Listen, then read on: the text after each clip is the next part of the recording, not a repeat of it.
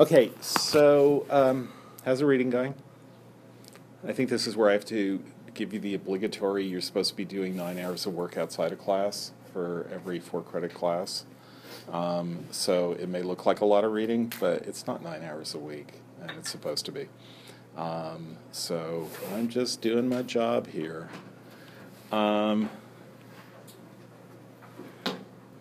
Okay.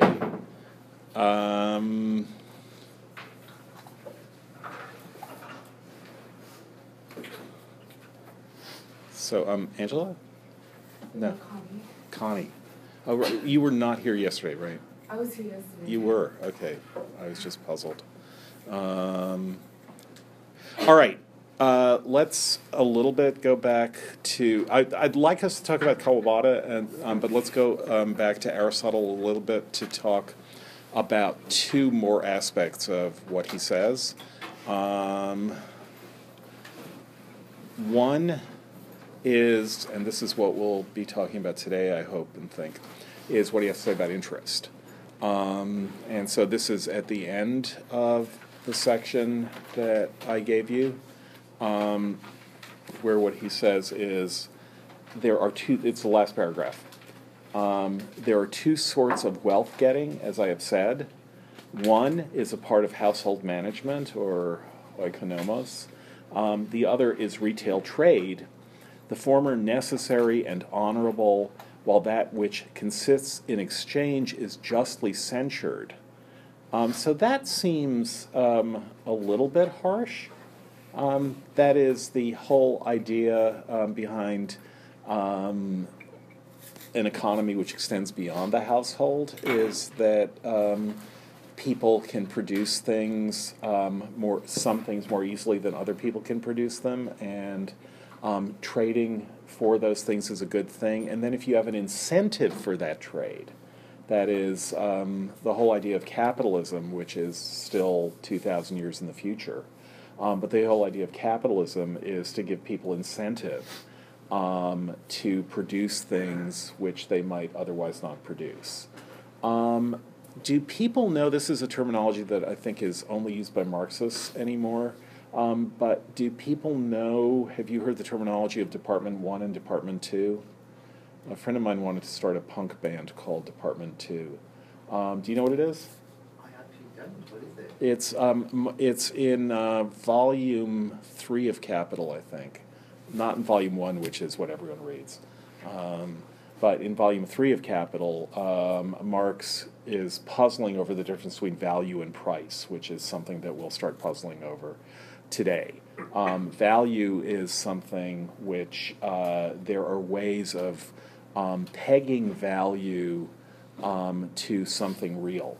But price is something that is created, let's say, by supply and demand, rather than by the actual value of something.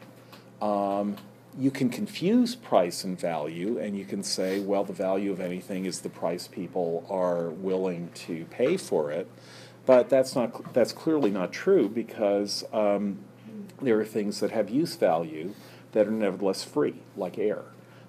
So there is some kind of idea of value which doesn't have to do with price. And if you then start talking about how value can be connected with price, which is the big thing that Marx as an economist is trying to figure out, it turns out to be hard but not impossible to do. The basic idea in Marx is that what gives something value is that it has to have use value. What gives it exchange value is this, and we'll talk about this later on, but what gives it exchange value is that it has use value. If it doesn't have use value, then it shouldn't have exchange value, because ultimately it should be consumed. So it should have use value, and then the amount of exchange value it has obviously is not connected to the amount of use value that it has, because air is the most useful thing there is. Air is something that you can't survive without for more than 5 minutes.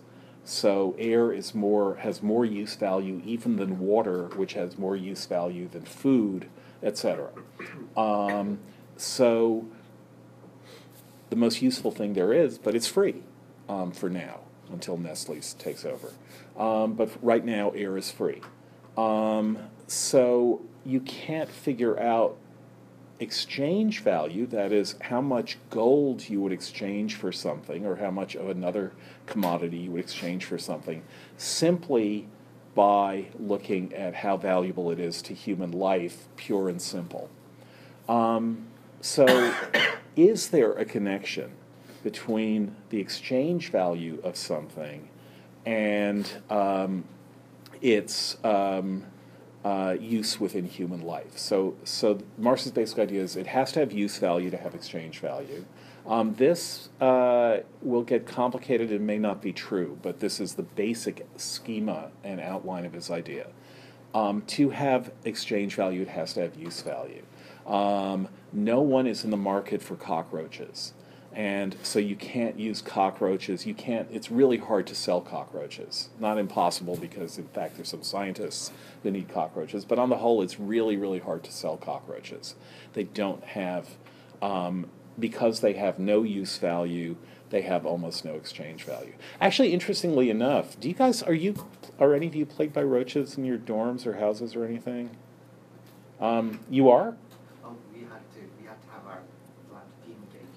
Wow. 4 months ago. Because now they have because for the last 10 or 15 years they've had those pheromone roach traps, and the roach population has plummeted. When I was growing up, they were everywhere.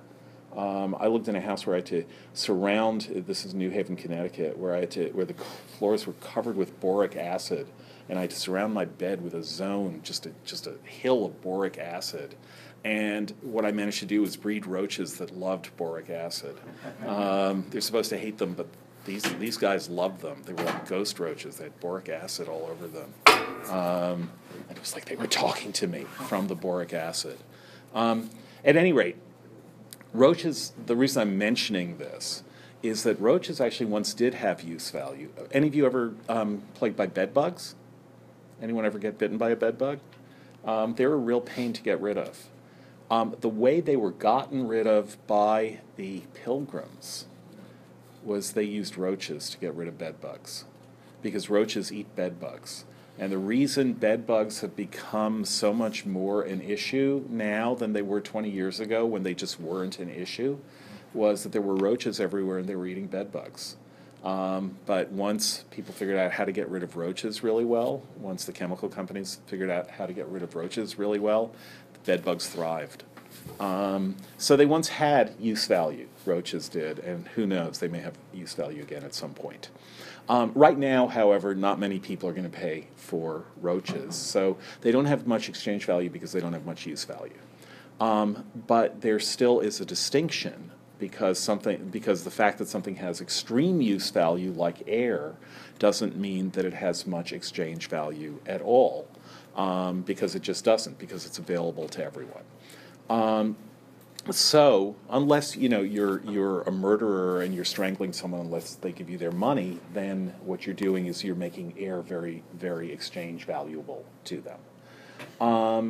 So Marx wants to know, is there something that determines exchange value over and beyond use value, which because use value clearly doesn't do the trick? And what's the classical answer to that? I said it before. It's the two words, blank and blank. Yeah, so air is, there's an endless demand for air, but there's an even greater supply than a demand for it. So because the supply is there, it doesn't have much exchange value. So Marx, who hates that language, although he's wrong to hate it, because Adam Smith is really amazing, as you will see, nevertheless essentially uses that language by saying it's basically how hard it is to get something that has use value that will determine its exchange value. So air is easy to get, and That's a way of saying there's an abundant supply of it. Certain other things are much harder to get, and therefore their exchange value goes up. So air might be easy to get, but 1959 Chateau Lafite is hard to get. Doesn't have as much use value as air, but because it's so much harder to get, it's got much higher exchange value. So much higher exchange value that people regard it as like almost a crime to drink it, because you're just consuming something that in its state in the bottle, recorked every 5 years by the Chateau, it's an amazing thing. And if you drink it, it's just sour grape juice. So hard to get for Marx gets measured by how much work goes into producing it. That is essentially what it means for something to be hard to get, is that you have to work to get it. You have to labor to get it. So for Marx, no one has to labor to produce air, but people do have to, and no one really has to labor to produce water, but they do a little bit, which is to say that there have to be reservoirs and pipes bringing the water in, and maybe the chlorination of water, or wells have to be dug, or there have to be conduits from streams. So there's some labor that goes into getting water to people, and so water actually costs money. You get water bills. You don't get air bills, but you get water bills. Harder still to get is Coca-Cola, which requires not only getting the water, but mixing the ingredients and carbonating it and bottling it and shipping it to places. So more labor goes into producing Coca-Cola than goes into producing a glass of water that comes, a tasty beverage coming out of your tap. And, of course, the ingredients for Coca-Cola also require labor. If it's regular Coke, the sugar has to be grown and cut and processed and refined. And so there's more labor that goes into producing Coca-Cola than goes into producing water, and there's more labor that goes into producing water than goes into producing air. Now, famously, it's for Coke and for a soda manufacturing company, diet sodas cost about 1/10 as much as regular sodas because they don't need sugar, and because sweeteners like stevia or saccharin are much, much, much, much cheaper to produce than sugar is. So here, but they charge the same. If you go to a vending machine, a Diet Coke is not going to be cheaper than a regular Coke, but Coke really wants you to be buying the Diet Cokes because the Diet Cokes cost them a lot less to produce. So here you have a disconnect between exchange value and the difficulty of producing it. And what's happened is that regular Coke gives you a price point, and then Diet Coke, it seems reasonable that it's just another flavor of Coke, kind of, sort of, and so it's sold at the same price point, but Coke is making a lot more money out of Diet Coke while destroying your brain, but not your pancreas. They're making a lot more money out of Diet Coke than out of regular Coke. Nevertheless, the basic idea for Marx is what is called the labor theory of value. And things are valued by how much work goes into producing them. And what work is can be anything. Work can mean hammering a nail into a board, or it can mean digging something out of the ground, or it can mean exploring for the source of unobtainium. If you remember that from Avatar, that's what they go mining in Avatar, is the element called unobtainium. So there's all sorts of different kinds of labor.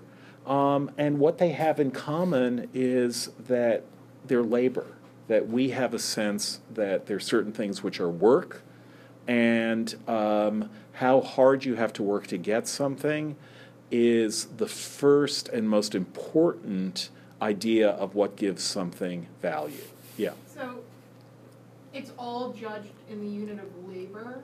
So Yeah. like for him, like a lump of gold that somebody just trips over in the woods is like less valuable than one that needs to be like dug out of a mountain. Okay, so notice that this is one of the things that you can, although he's not talking at all in a Marxist way, it's one of the things he's talking about when he talks about how the discovery of untold amounts of gold and silver in Central and South America destroyed Spain, because they were basically tripping over gold. And that turned out to be terrible. But what do you think Marx's answer, leaving the sudden appearance of massive amounts of gold, which was a gigantic historical event? What can you imagine the argument on the other side would be?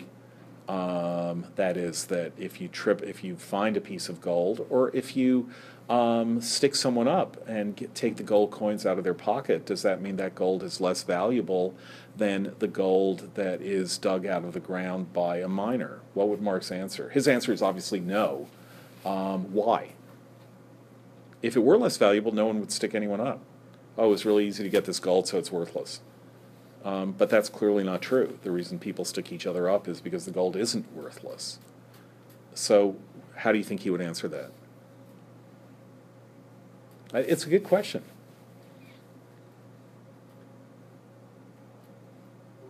Would it just be because, one of them seems more like the just price, the labor. So if someone labored to produce the gold, then you feel good about rewarding that, whereas if they just found it, they're just lucky, and you might resent rewarding them for that. So then this would be a basis of, I guess, one kind of critique of capitalism that you might have from that perspective is that it fails to distinguish between earned value and just found. Yeah, so Marx is going to say that capitalism is going to say that that's not a bug but a feature.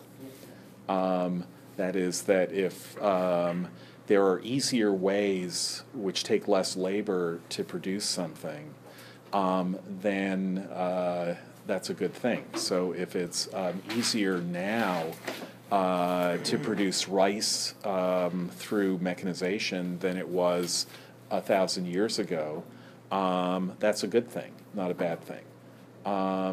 So robbing people, that's called rent, actually. And what rent is in economics, does anyone know the term? It's not when you pay your rent, although it's not really related to paying your rent for your apartment. Does anyone know what rent seeking is in economics?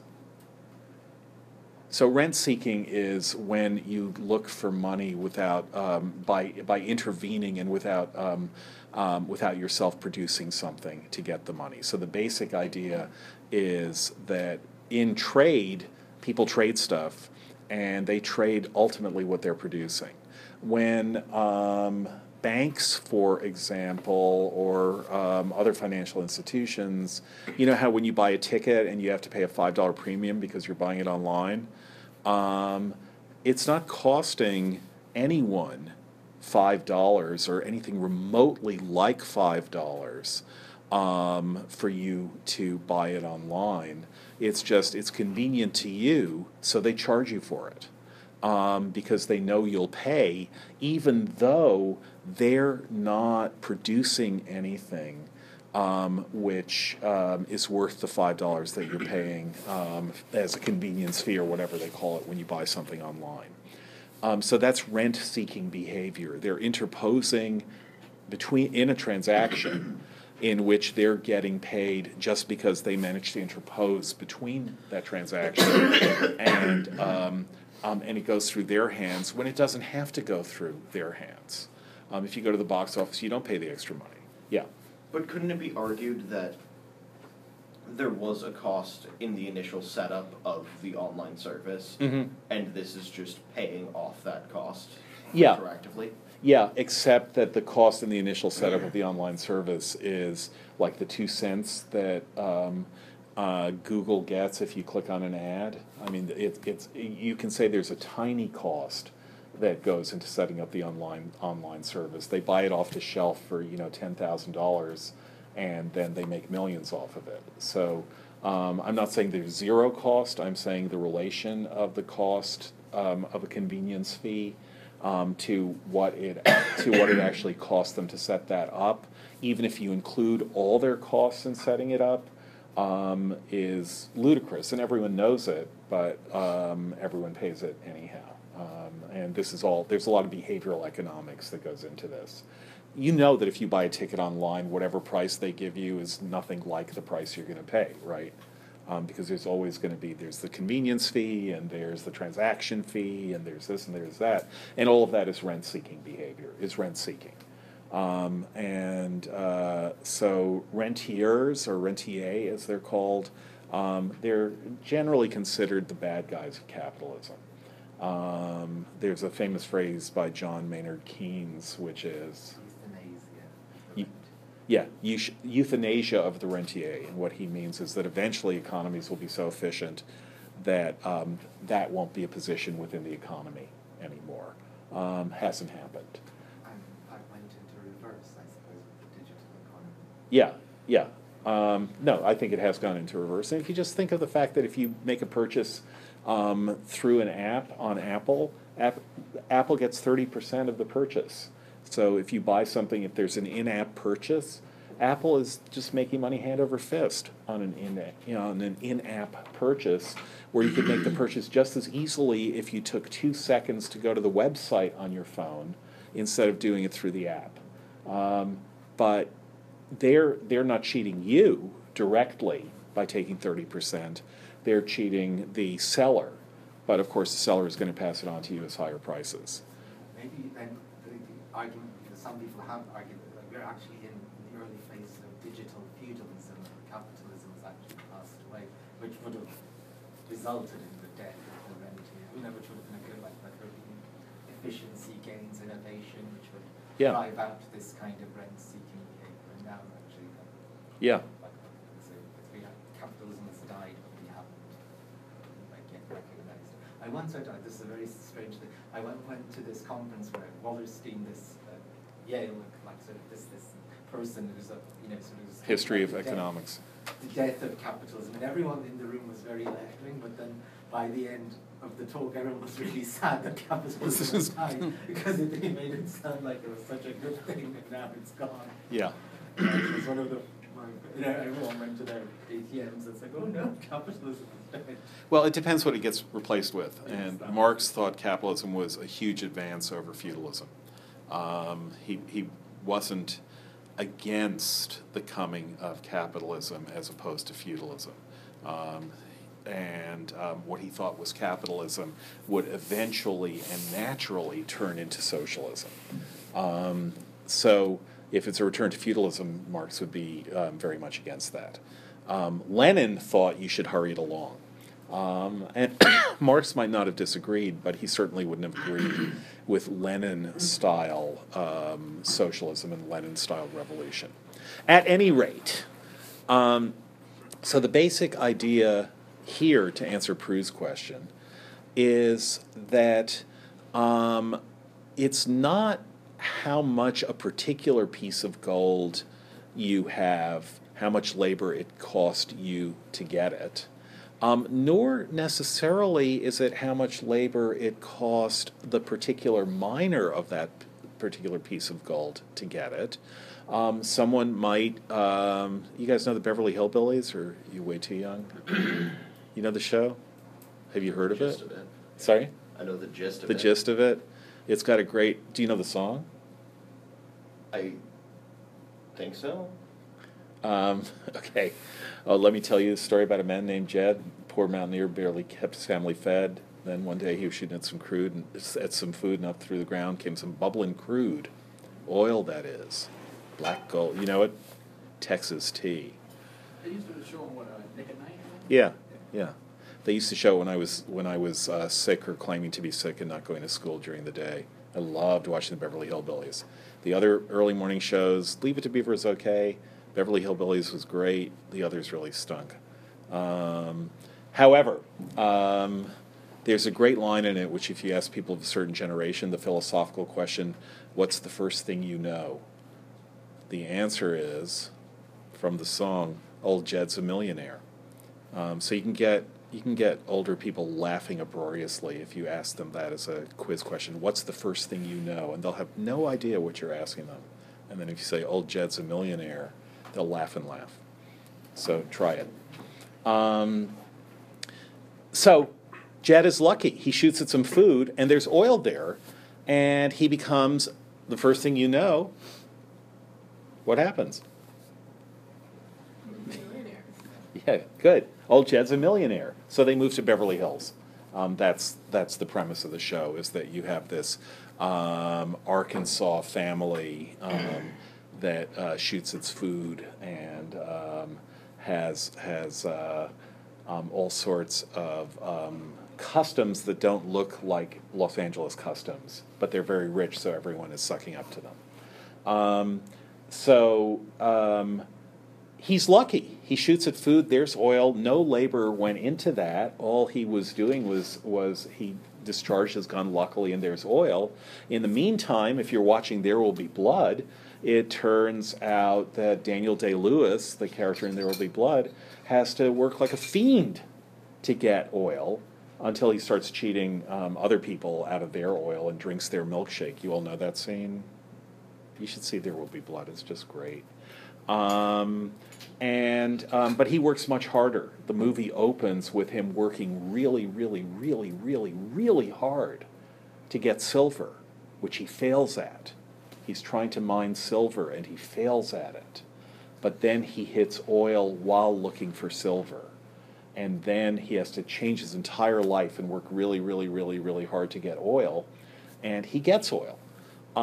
So Jed Clampett gets oil by shooting a gun. Daniel Day-Lewis gets oil by, like Brett Kavanaugh, working his ass off, to quote our newest Supreme Court justice at his confirmation hearings. No, it's tail off. I'm sorry, he would never use a word like ass. He worked his tail off.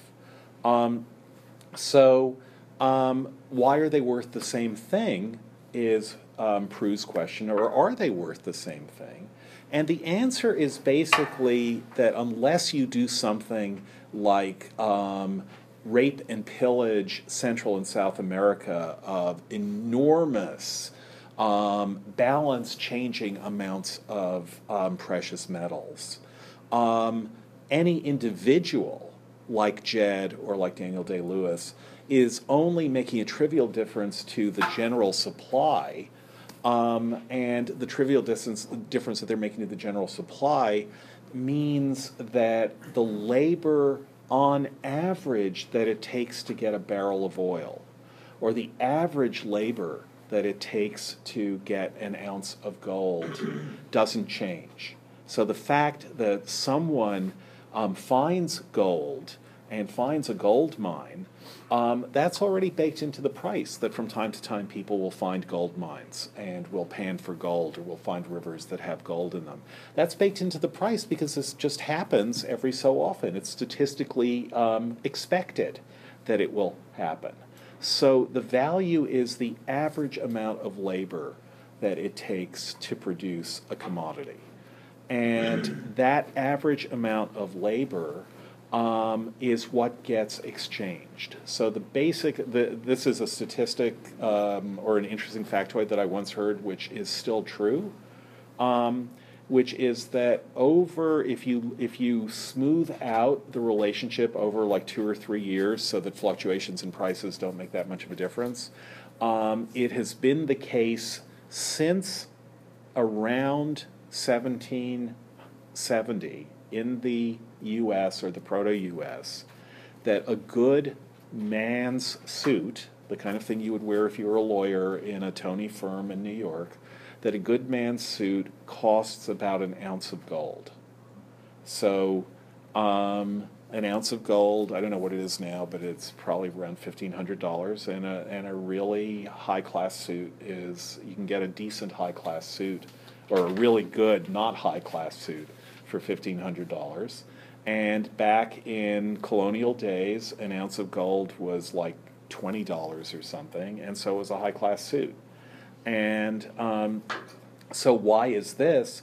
Because the technology has kind of kept pace. So that the technology of gold mining means that it's easier to get an ounce of gold now than it was in 1770 by far. But the technology of suit making has also kept pace so that it's easier to make a high-class suit now than it was in 1770 by far. And the amount of labor that goes into producing an ounce of gold has stayed roughly equal to the amount of labor that it takes to produce a suit. So what's happening is an ounce of gold in a suit, that's the exchange of the amount of labor measured in how much time it takes to produce something when you labor at producing it. So I think this is a pretty generally accepted, this was Marx's theory of value, and I think it's actually pretty generally accepted by most economists now. You don't have to be a Marxist to believe in the labor theory of value. I think there are very few economists who don't believe in some or another version of the labor theory of value. So that now what you can say is, and this is, I see Ian ready to say this, that some labor is skilled and some labor is unskilled. So why should an hour of unskilled labor be traded for an hour of skilled labor? And the answer is that it isn't. That into skilled labor goes all the labor of getting the skill. That if you're a doctor and you're a highly skilled laborer, you charge a lot for an hour of your labor, but that hour is including all the unpaid labor that you did as a pre-med and then in medical school, and then the very low-paid labor that you did as an intern and as a resident and so on, that over the course of a lifetime, the amount of labor that a doctor does averaged hour by hour is going to equal the amount of labor, of products of other people's labor that may be any particular hour they're producing something that they sell a whole lot less for a doctor's visit. You can work 10 hours mining gold and then go see it and pay all that money for a 15-minute doctor's appointment. But all the labor the doctor has done throughout her life is essentially going to have to be baked into that 15 minutes also. Yeah. I don't know if that's entirely accurate, though. It's not, but... Yeah, because if you say someone works in a minimum wage job yeah, their entire life from the time they graduate high school, and then a doctor goes to medical school, incurs college medical school, incurs all the costs, and then becomes a doctor, by the end, the doctor will still have, like... a lot more money. Yeah. Yeah, and that's absolutely true. So I was purposely taking extremes, that if you're working at a minimum wage job and someone else has become a doctor, obviously the skills that the doctor gets over time will count for a lot more per hour of working life than what a minimum wage worker gets in their working life. So at this point, you have to all sorts of other moderators come in, things that affect the final equation. But nevertheless, Marx has this idea then, which is his important phrase, abstract human labor. And it's not that it works for every person, because it sure as shit doesn't. But what it means is that if 2/3 of an economy, let's say, are minimum wage workers, and 1/3 are, and this is still labor, we're not talking about CEOs here, 1/3 are physicians, then the abstract labor is much higher. It's like the kind of difference people talk about between the median, the mean, and the mode. Or, if Bill Gates walks into a bar, suddenly the average net worth of everyone in the bar, if there are 100 people in the bar, the average net worth of everyone in the bar is $1 billion. And if he leaves, we're back to our own schmucky selves. So it's true that abstract human labor only doesn't have a close relationship to individual experiences of labor. But nevertheless, how much work it takes to produce something is the final, natural, real, actual thing that is going to give something value. And not to produce a particular thing in a particular time, but on average, how much work it takes to produce something. That, however, is not the same thing as price, but that's something we can talk about later. We'll have to talk about it a little bit. So that idea that labor time is the ultimate input for value, with all sorts of caveats like the caveat Ian is offering right now, that labor time is the ultimate input for value, has a lot of policy consequences. For example, if you're China, as our president says, you will want your workers to be as skilled as possible. Or at least you would want your skilled workers to be as skilled as possible, because skilled labor has more than average amounts of value per hour of skilled labor. So it increases the average overall, and that's a good thing. So teaching skills, education, all of that increases what the labor is doing, and therefore the average value of abstract labor. Anyhow, that's the basic idea. So when people are engaged in exchange, what they're doing is they are exchanging the fruits of their labor. So if you make pencils and I make apples, then the number of pencils I will get from you for one of my apples will ultimately be regulated by how much work I had to put in to creating the apple, and how much work you had to put in to create the pencils. And if pencils are easier to produce than apples, then I'll expect more than one pencil per apple. If pencils are harder to produce than apples, then you'll expect more than one apple per pencil. But it's how hard they are to produce, how much work goes into producing them. Leave aside owning the land, having trees, having orchards where I can grow the apples, or you're having sources of wood and you're having a pencil factory. Just we'll take that as given, and now the question is how much labor goes into creating those things on average. If I'm really bad at producing pencils, then I'll work really, really hard to produce 3 pencils, and the apple that I get for it, I might have done a whole lot better just having my own little pot with a little apple sapling growing from it than working really, really hard to produce these 3 pencils. So people generally should labor at what they are good at producing with their labor. Because if they're not good at producing it with their labor, then they will do more. It'll take them more than average amount of labor to produce something, and if it takes them more than an average amount of labor to produce something, they come out behind. If, on the other hand, it takes them less than an average amount of labor to produce something, then they come out ahead, which is why people innovate. If I figure out that I can make pencils more quickly by changing, by a modification to my pencil making machine, then I'm producing those pencils with less labor than is on average used to produce pencils, and so I can get more apples for the labor that I do.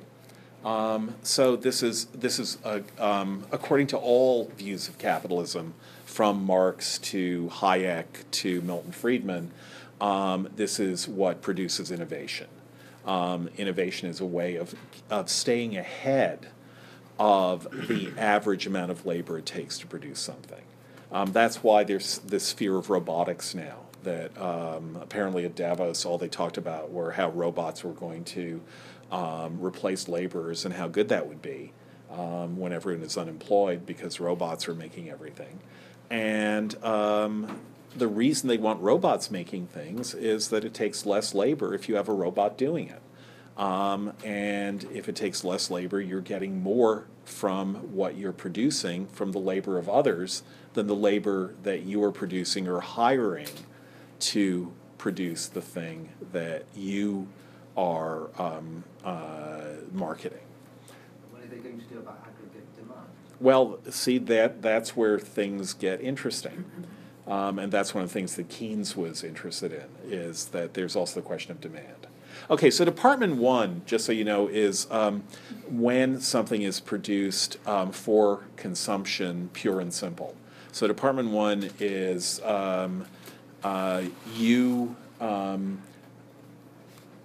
or our society creates corn and we eat it, it then disappears into Department 1.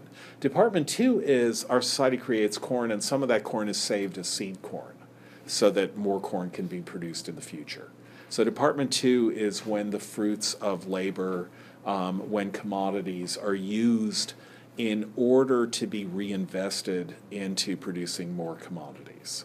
And so Marx, in trying to figure out the relationship between price and labor, he has to make that distinction.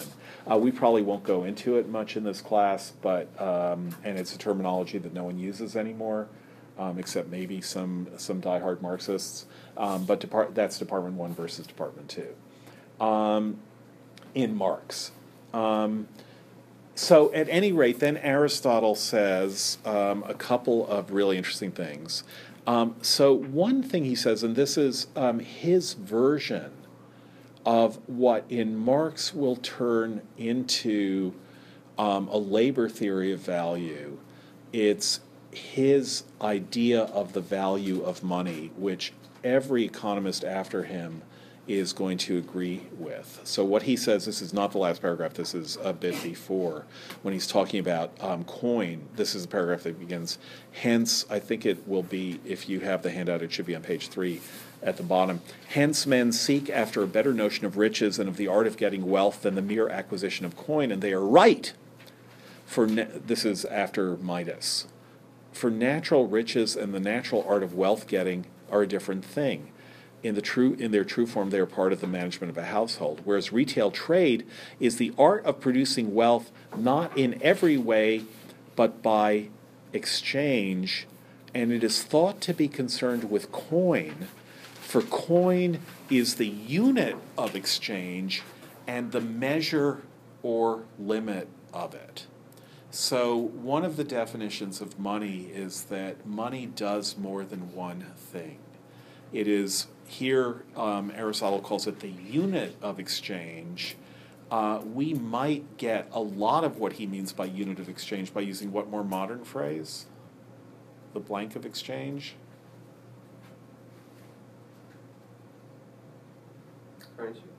Currency, yeah. And what is gold, though? It's the medium of exchange. That's the standard thing to say. Have you guys heard that phrase, the medium of exchange? Okay, it's a really important phrase, and it's worth thinking about. The medium of exchange means that gold is always the intervening between what I make and what I sell and what I buy. So money is in the middle between my selling and my buying. If, like most people, I sell my labor, which is what most people do, if they get a job, what they're doing is they're selling their labor. If you're a waiter, you're selling your labor. If you're a busboy, you're selling your labor. So what you are selling is your labor, and then you are getting money for what you have just sold. You sell your labor and you are paid for your labor in your salary or in your wages. So you sell your labor for wages. You take the money that you have gotten for selling this thing that you have, namely your labor, and you buy something else with it. So the money is there to be given to you for what you've sold so that you can then take it to buy something. So money is a medium of exchange. And gold, there's lots and lots of literature about why gold is the perfect medium of exchange. Do people know about this? I first read this in Goldfinger, in the James Bond novel Goldfinger, where either Goldfinger himself or maybe it's M explains to Bond why gold is so important and has been a medium of exchange in so many different societies. Do people know why? Like, aren't there a bunch of qualities? Yeah. It's like scarcity is one of them. Like, gold isn't overly useful for like manufacturing in a lot of cases. And there are like other qualities. Malleability, maybe? Like Sorry? Malleability? Like Malleability, yeah. turn into a coin. Yep, easy to turn into a coin. Incorruptibility, gold doesn't tarnish or rust, so that you don't have to worry that it's going to lose its actual physical value. If you used iron, it would rust, and as the famous line goes, bad money drives out good. So gold doesn't rust. Gold is very, very easy to keep in good shape. You don't have to do much for gold to stay gold. You can stay golden really easily. You're supposed to laugh at that. Oh well. Pony boy. It's malleable. It's infinitely divisible, at least for all practical purposes. Any quantity of gold that you want, you can you can have. If you get gold, you can divide it up in any way that you want. It's not like breaking up a Kit Kat bar, where it's just going to crumble into crap if you don't break it along the lines. Relatively portable. That is, gold is light compared to what it's worth. So it's in a way a perfect thing to be used as a medium of exchange. So it's the medium of exchange, but Aristotle says the word unit of exchange, which may imply something else, which is it's not only the medium of exchange, but it is also, what? It's just how we value, like how we determine price. It's the measure and tool. Okay, so it is the unit of exchange, which means that it is how much something can be measured by how much gold, let's say how many gold coins that thing costs. So it's not only a medium of exchange, but it's a measure, he says, or limit of it. And it is also, the third thing that everyone says about gold is that it's a store of value, which unit of exchange might also imply. That is, that if you're not using it as a medium of exchange, someone gives you gold and you put it in your drawer, the reason you're doing it is that you're able to store value by putting it in your drawer. You can use it later. There's no rush to use it. The value is there in the gold. So it's a medium of exchange. It is a measure of value, and it is, which is to say that it's a bookkeeping device, and it's also a store of value. It's a place that you can store value. So people generally, we know all this without making that distinction, but Aristotle was the first person to make the distinction, and Adam Smith makes the distinction in the canonical way, which is something we'll read for next week. Okay, we will talk about Kawabata, but Merchant of Venice, we'll do this all through Merchant of Venice and interest and usury on Monday. So have a good weekend.